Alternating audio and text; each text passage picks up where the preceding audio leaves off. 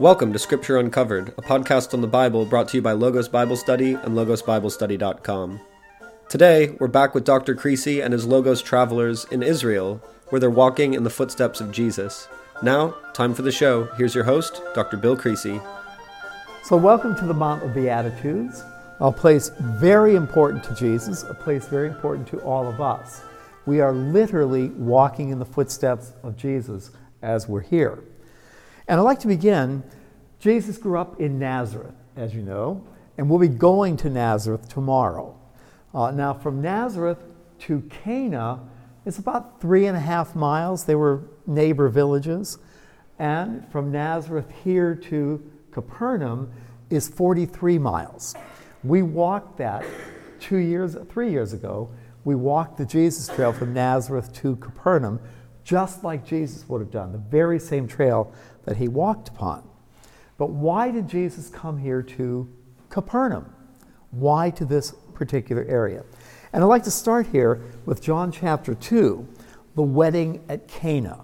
Now, we'll be going through Cana tomorrow, but the wedding at Cana. And I read, on the third day, a wedding took place at Cana in Galilee. Jesus' mother was there, and Jesus and his disciples had also been invited to the wedding. When the wine was gone, and I said on the bus, why was the wine gone? Because Jesus had invited all of his friends who hadn't been invited to begin with, you see. When the wine was gone, Jesus' mother said to him, they have no more wine. Now, why would she say that unless he had something to do with it, right? And he said to her, woman, why do you involve me? And he replied, my hour has not yet come. And his mother said to his servants, do what he tells you. And she looked at him and raised one eyebrow. I can see it. Now nearby stood 6 stone water jars, the kind used by the Jews for ceremonial washing, each holding from 20 to 30 gallons. So if they're 20-gallon jugs and there are 6 of them, that's what? 240 gallons of water. And Jesus said to the servants, fill the jars with water. And so they did. And he told them, now draw some out and take it to the master of the banquet. That is the caterer, the guy who was in charge of the banquet. And they did so. And the master of the banquet tasted the water that had been turned into wine, and he didn't realize where it had come from, though the servants who had drawn the water knew. Now then he called the bridegroom, and he said, I've made a really embarrassing mistake. Everyone brings out the best wine first, and then the cheap wine after everybody's had a lot to drink already. And I'm really sorry, but I got it reversed. Now, what Jesus did here in Cana of Galilee was the first of the signs through which he revealed his glory, and his disciples believed in him. So he turns the water into wine at Cana. And between Nazareth and Cana, that was the Napa Valley of Israel. That's where the good wine was made. And he made the very, very best. Now, after the wedding at Cana, he went down to Capernaum with his mother and brothers and disciples, and they stayed there for a few days. Now, who did he take to Cana? Peter, Andrew, James, John, Philip. They all went with him from Jerusalem. They were there for the feast. So they come here to Peter's house at Capernaum for what I like to think of as the after party. Right? And when he was here at Capernaum, what did he see? Well, we were at Magdala last night, and that's just right down parallel with the Sea of Galilee, the west coast, a little bit further south. Maybe what, a 10-minute drive? Just right down the street, if you will. And if you stood at Magdala or Capernaum, where we'll go later, and you had a good throwing arm, you could throw a rock onto the Via Maris, the main international trade route from Egypt to Damascus and then on to Mesopotamia or Asia Minor. So if you want to get the gospel message out to the world, what better place than Capernaum? Because all the international traffic is moving on that highway. In addition to that, Jesus stayed at Peter's house. And when we go to Capernaum, I'll tell that whole story. But he stayed with Peter. And Peter and his brother Andrew and James and his brother John were partners in a fishing business, commercial fishing business, with the father of James and John, Zebedee. Zebedee's wife, Salome, is the sister or sister-in-law of Mary. So James and John are Jesus' cousins. And cousins in the Middle East. You know, when you deal with people here in Israel, particularly in Egypt, I have a friend who has a cousin who can do that for you, right? Jesus had relatives here. James and John are his cousins, and they're partners in the fishing business with Peter and Andrew. So Jesus stays with Peter. It's a perfect location. And as we've seen, he would oftentimes, at the end of the day, perhaps after dinner at night or getting up early in the morning, he'd come up into the hills to pray. He also came here to teach and preach. We have a story of him teaching 5,000 people on a hillside. Where's the hillside? Right here. We're on top of it. And if you go outside and you look down the hill, you'll see that it's concave shape. It's a natural amphitheater. And back in the 80s, a graduate student did a dissertation on that hillside, the acoustics of the hillside, and found out by planting all the electronic instruments that the acoustics on the hillside out here are very much like those at the Disney Center. They're really good. We used to be able to walk down that hill. Now it's private farmland. You saw the banana plants there. And they've blocked it off. The owners blocked it off because all the nutty Christians were walking through their fields, right? But we used to go down. I'd sit everyone on the hillside, go down toward the bottom, and talk in a normal voice like I am now, and everybody could hear perfectly. So you could put 5,000 people on that hillside, and they could hear quite well. And that's where Jesus would come and teach. It's where he taught the Sermon on the Mount, and we are on the Mount. So we turn over to Matthew chapter 4 at verse 23. Jesus went throughout Galilee, teaching in their synagogues, proclaiming the good news of the kingdom, and healing every disease and sickness among the people.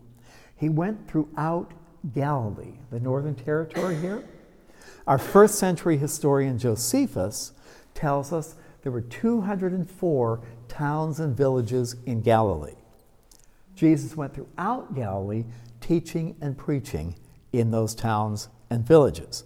Now, I know as a teacher that if you have a really good lesson, you don't do it one time, stick it in a drawer, and never do it again. You do it over and over again, adapting it for the different audiences that you speak to. You might have an audience for, well, we have a half hour here to teach, and I would do a teaching in a half hour. If we had 2 hours in class, I could do the same teaching in class and make it 2 hours. Expand it and make it 2 hours.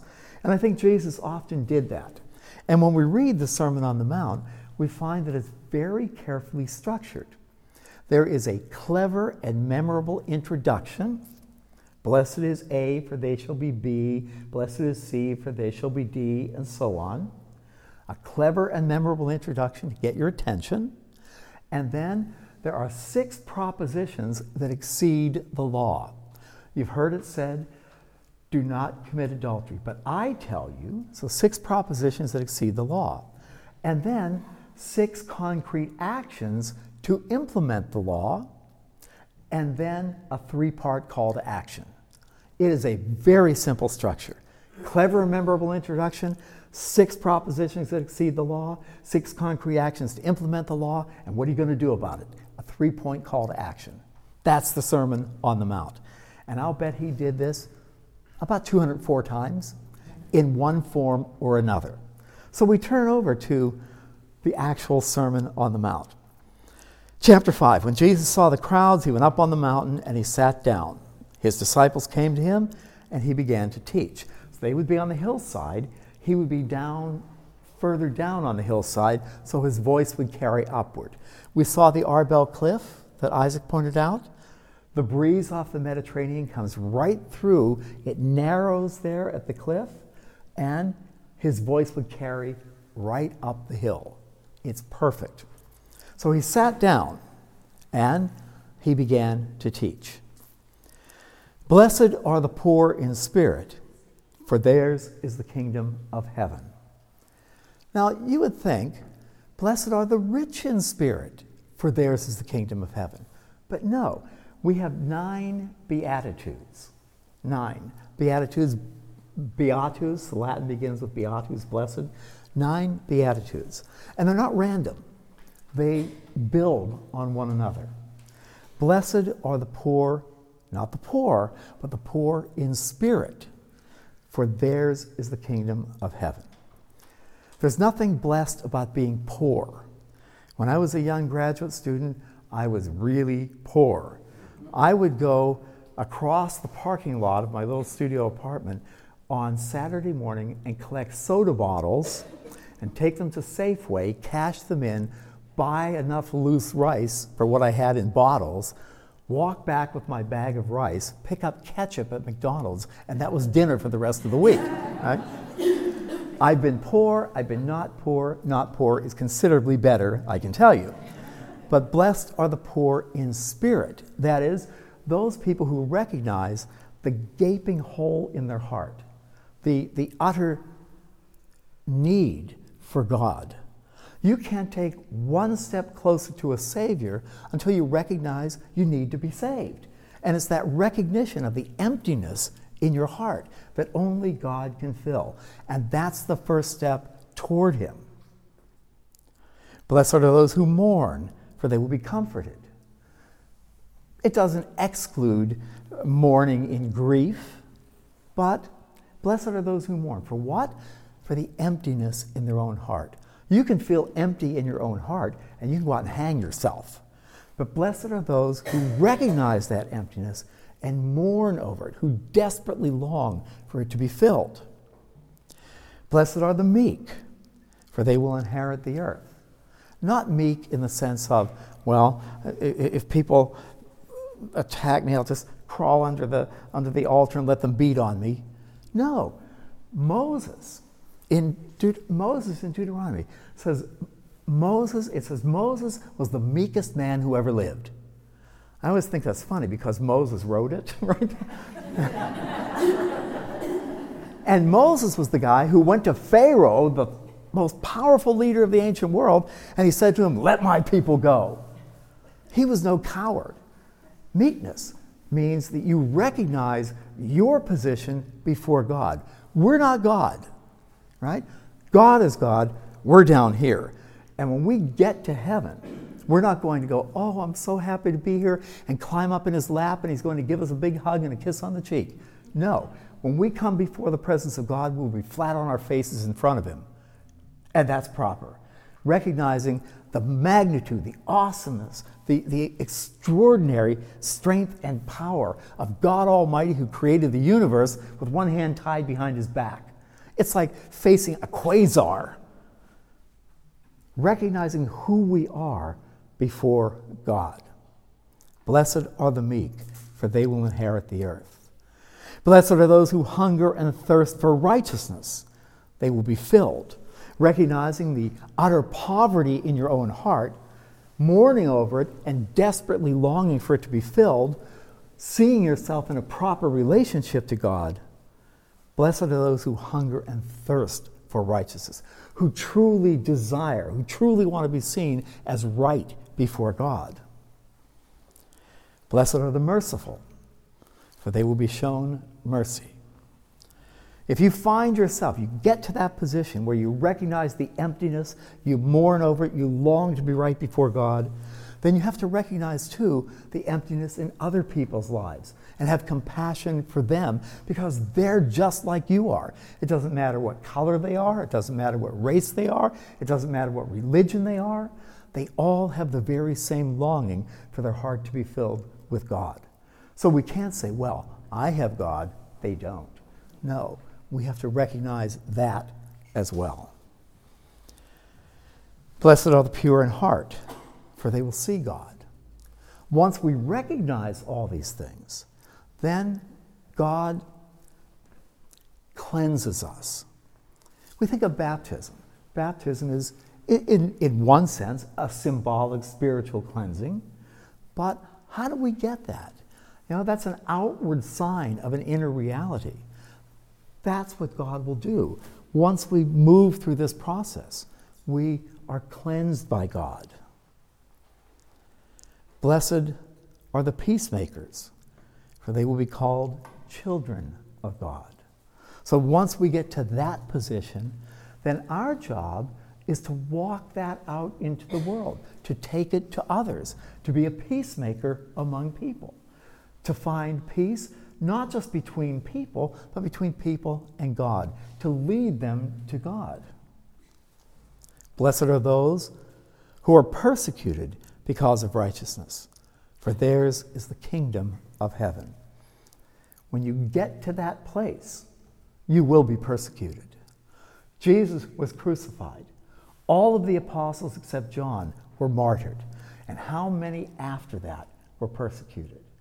We don't have to think a whole lot about that today in our particular culture, our particular nation. But you might recall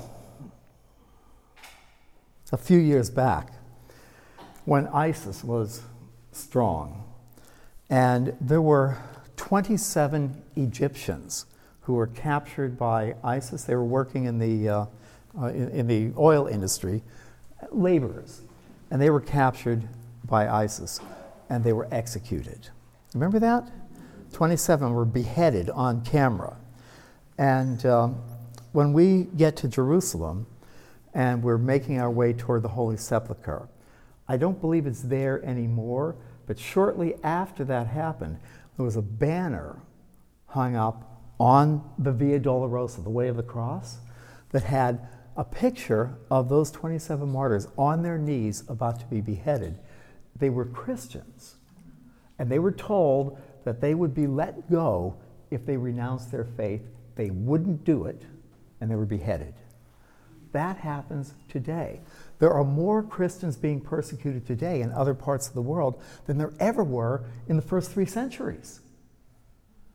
More. If you reach this place, you will be persecuted in one way or another. Blessed are you when people insult you, persecute you, and falsely say all kinds of evil against you. No, because of me. People will work against you. They'll work against you. So rejoice and be glad, because great is your reward in heaven. For in the very same way, they persecuted the prophets who were before you. So if you're persecuted, so be it. Goes with the territory. And then Jesus says, you are the salt of the earth. But if the salt loses its saltiness, how can it be made salty again? Now, I never understood that. Salt is salt. How can it lose its saltiness? And I've heard all kinds of explanations, but I never heard a better explanation than when we were in Egypt visiting with the Bedouins out in the desert in the Sinai. And it was a wonderful visit, and it wasn't a commercial kind of thing. Our colleague in Egypt arranged it for us. It was a Bedouin encampment, and we went into one of their tents, and we were told about the Bedouin life. There aren't many Bedouins left anymore because, well, their children grow up, they go to the city, they work, they get an education, they don't want that life anymore. It's a life of moving from place to place with sheep and goats, but and a very ancient life. But we were there with an authentic Bedouin family, and we sat around in their tent around a fire. The two women, dug a hole in the ground, put twigs in it and sticks, and made a fire. And they made flatbread for us. And they mixed the flour with a little water and some oil, a little bit of oil, mixed it into dough, and then much like making a pizza, spun it around and made it real thin. And then right over the fire, they placed a metal dome. And the dome heated up.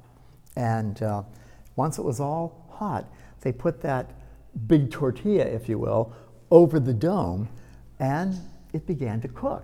and with a stick, they flipped it over a couple of times and then pulled it off, broke it up, and put it in a little basket, and we all ate some of the bread. And then they made another one and another one, because we had a fairly big group.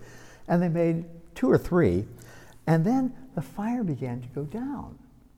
And one of the women took the stick, lifted up the metal dome, reached in a little pouch on the side, threw something in, and the fire went back up again. What was that? It was salt from the Dead Sea. The Dead Sea is 35% salt, mineral salt, and one of the minerals in that salt is magnesium. In fact, they mine the magnesium down at the end of the Dead Sea. What happens when magnesium hits fire? It flares up. So the salt, you are the salt of the earth. And what were they cooking in? The earthen oven. You are the salt of the earth. And the fire goes up. That's what we're to be. The salt from the Dead Sea that goes into the earthen oven and flames it up. That's what we're to do for other people. I never knew that until I met the Bedouins in Egypt. You are the light of the world. A town built on a hill cannot be hidden. We were at Beit Shan yesterday, one of the 10 Decapolis cities. Decapolis, Deca, 10, Polis cities, right? 9 of them are over on the east side of the Jordan River or the Sea of Galilee. If we were up here at night and we looked across to the Golan Heights, you can see lights over there.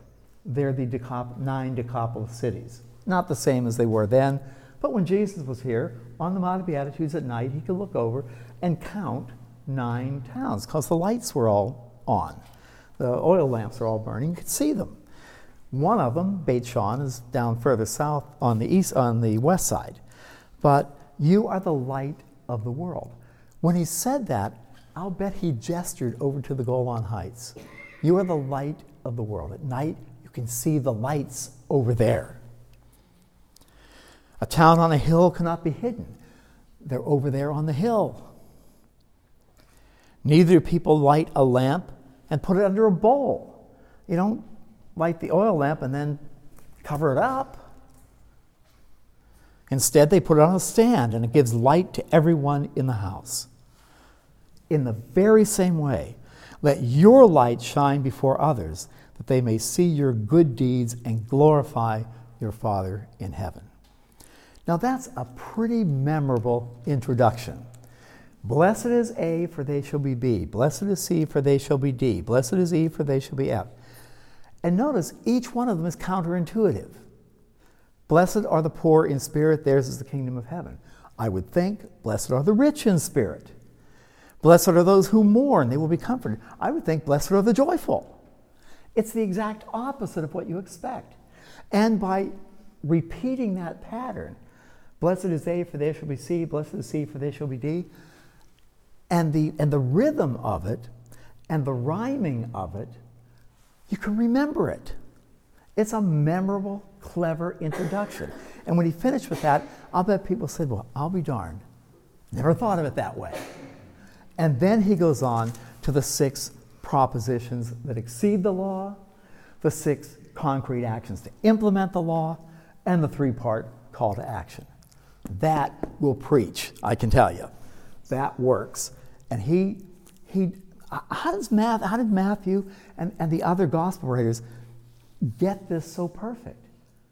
Well, if they accompanied him on the teaching around Galilee, they probably heard one version or another 204 times. Right?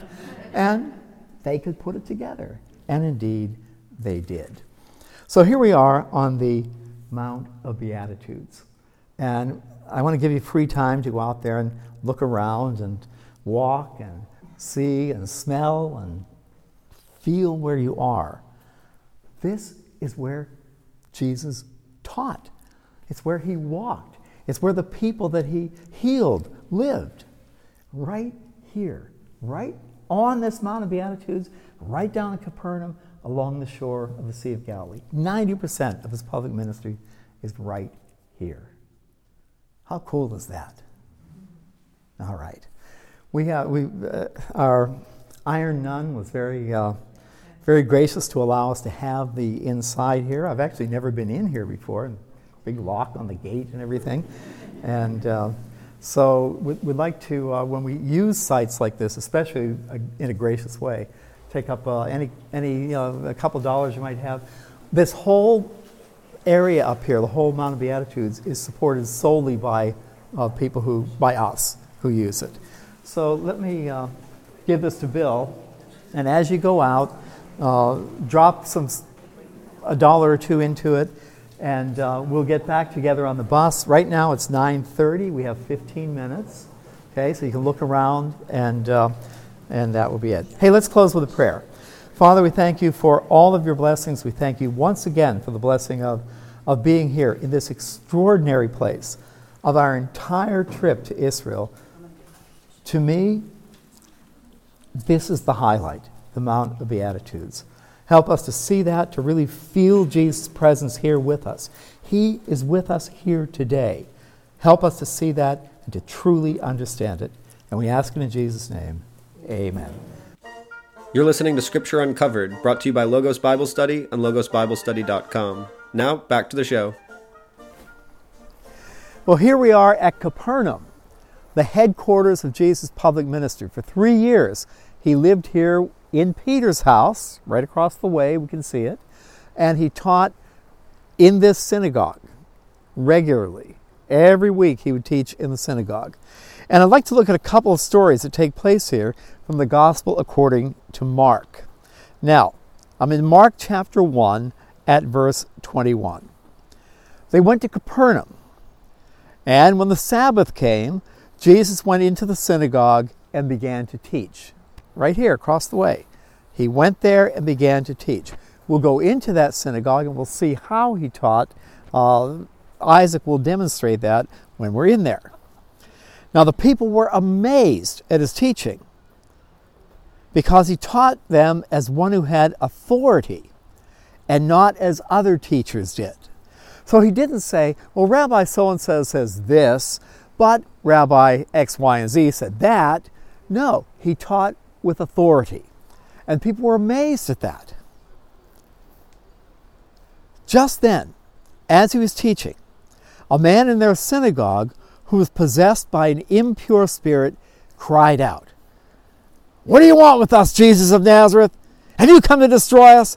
I know who you are, the Holy One of God." Now, what would you do if that happened? I've been teaching for a long time, the Bible classes, and down in San Diego, we had several classes that were 500-600 people. Opening night at Our Lady of Grace, we had 1,200 people in a class. Well, who comes to classes like that? Well, I look out at all of you, kind of weird people. No. But periodically you get some really strange people in class. And I was teaching a class at St. Monica's in Santa Monica, 5-year-long class. And we had maybe 400 people in that class. And I really enjoyed that class. I liked it a lot. It was in the sanctuary, and I was standing up in the front, right in front of the altar. I had a little lectern there, and I was teaching.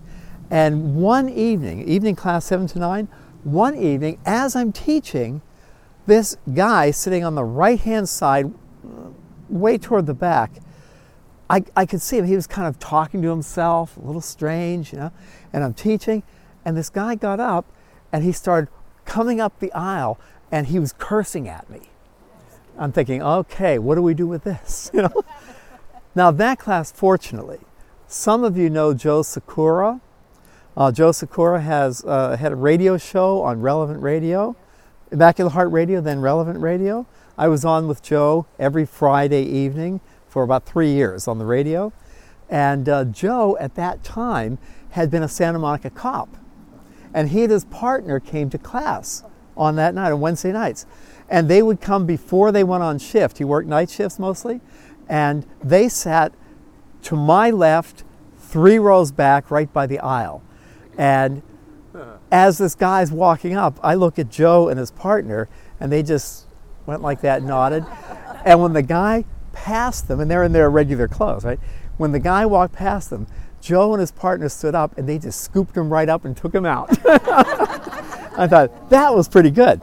But Jesus didn't have anybody to do that. So the man said, "What do you want with us, Jesus of Nazareth? Have you come to destroy us? I know who you are, the Holy One of God." And Jesus said very sternly, "Be quiet. Shut up. Come out of him." Now the impure spirit shook the man violently and came out of him with a shriek. Now imagine that. The man's walking up toward Jesus. "We know who you are, the Holy One of God." "Shut up.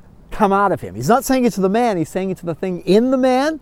And right with that, the man starts convulsing, heading toward the floor.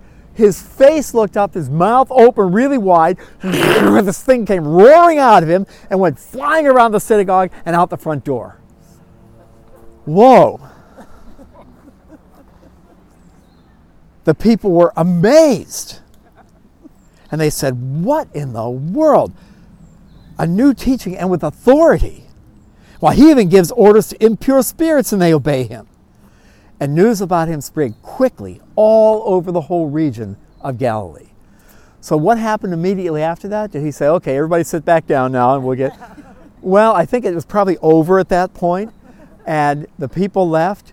Jesus went out the front door of the synagogue and 37 yards across the street to Peter's house.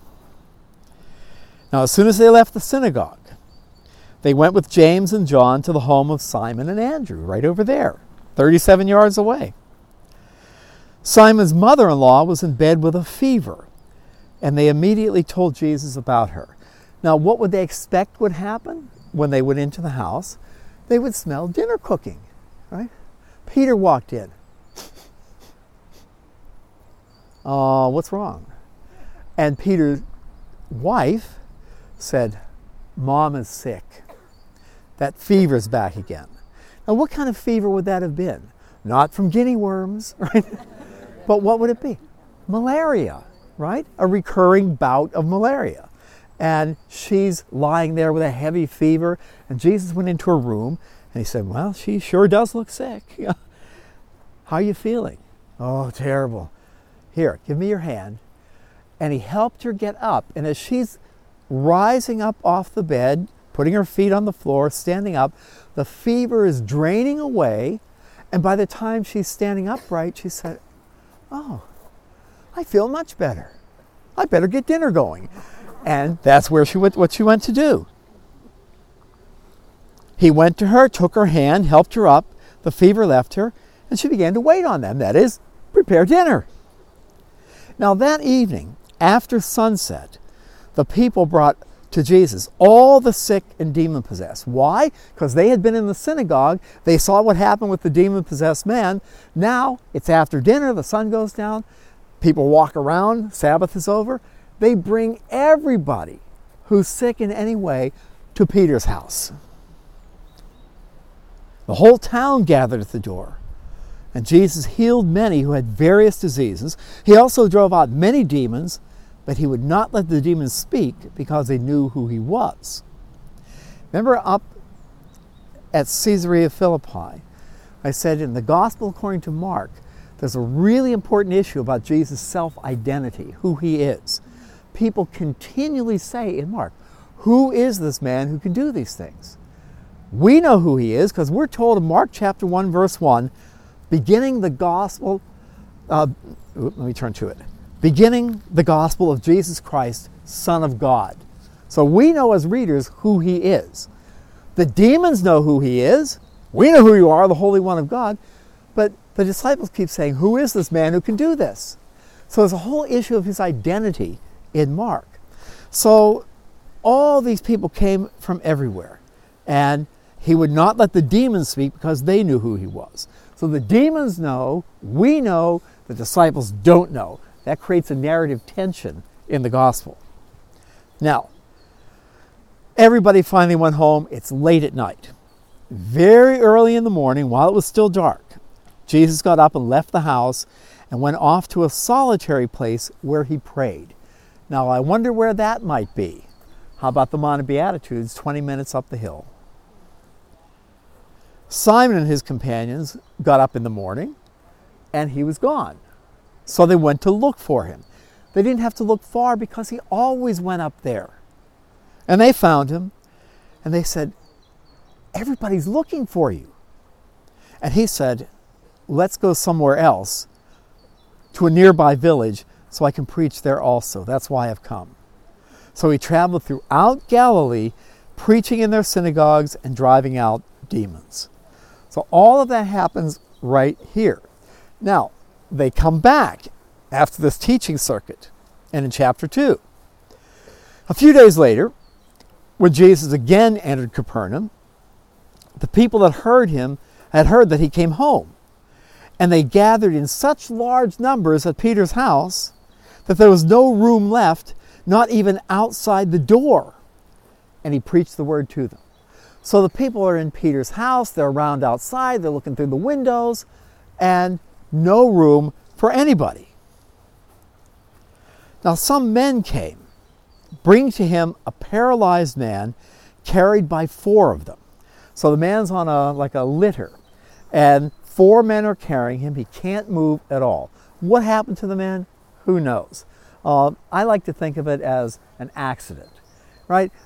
These are fishermen, and they're out on fishing boats, and you can imagine on a day like today, the wind is blowing, and they're out working on the boat, and a random gust of wind hit the sail, spun the boom around, hit the guy in the back of the neck, knocked him in the water, and he was paralyzed. And he's been paralyzed for a long time. So they brought this paralyzed man, and they couldn't get him to Jesus because of the crowd. So they made an opening in the roof above Jesus by digging through it, and then lowered the mat the man was lying on down through the roof. Now, we talked a little bit about the architecture of houses at this time, built in a rectangle with a courtyard, and the steps would go up the side to the roof. That's where you sat out, you looked at the water in your nice plastic lawn chair like Peter down at Joppa. And so they can't get in the house, so they go up on the roof, up the stairs, and they begin digging a hole through the roof. Now imagine Peter inside his house. It's a nice house. It's right it's on the water. And as Jesus is teaching, he's seated, the people are all standing around, and debris begins falling down. What? Can you imagine Peter? What the hell are you doing on my roof? Get off my roof! And they lower this man down in front of Jesus. When Jesus saw their faith, he said to the paralyzed man, "Son, your sins are forgiven." Now that's really curious. They lower this man. Now he can't move, but what was the expression on his face? As he lowered down and he comes right to Jesus' eye level, their eyes meet. And Jesus didn't say, "Arise and walk." He said, "Your sins are forgiven." Why? Was it the man's sins who caused his paralysis? I don't think so. But imagine you're a 32-year-old man, you're in the fishing business, you have a family, and you have a big accident like that, and you're totally paralyzed. All you can do is lie on your bed and stare at the ceiling. And you think of all the things you could have done, you should have done, all the things that you had said that you shouldn't have said and you shouldn't have done. And that's all you can think about. And now there's absolutely nothing you can do about it because you're lying there flat on your back, paralyzed. You can't do a thing. Jesus looked into his eyes and he saw right into the man's heart at the root of his pain. And he said, "Son, your sins are forgiven." And with that, tears well up in the man's eyes. Now, some of the teachers of the law were sitting there thinking, who does this guy think he is? It's blasphemy. Who can forgive sin except God alone? Well, that's correct. Immediately, Jesus knew in his spirit what they were thinking. All he had to do was look at their expressions, frowning and talking to each other. What's he doing? And he said, why are you thinking these things? Which is easier to say to this man, your sins are forgiven, or get up, take your mat, and walk? But I want you to know that the Son of Man has authority on earth to forgive sins. So he said to the man, get up, take your mat, and go home. And with that, the man felt in his body. He felt something again. And he sat up, and he put his feet on the ground, amazed. And he picked up the mat and walked out the front door. And the crowd parted like the Red Sea. This amazed everyone. And they praised God, saying, we have never seen anything like this. All of this happens right here. There's the synagogue, 37 yards across the street, Peter's house. And right where we are, the headquarters, the epicenter of Jesus' public ministry. As Isaac said, no more than an hour in any direction, 90% of what Jesus said and did. It all happened right here. You've been listening to Scripture Uncovered, brought to you by Logos Bible Study and logosbiblestudy.com. Visit logosbiblestudy.com to learn more about studying online, in live classes, and traveling with Dr. Creasy and Logos Bible Study. Thanks for listening, and we'll see you soon.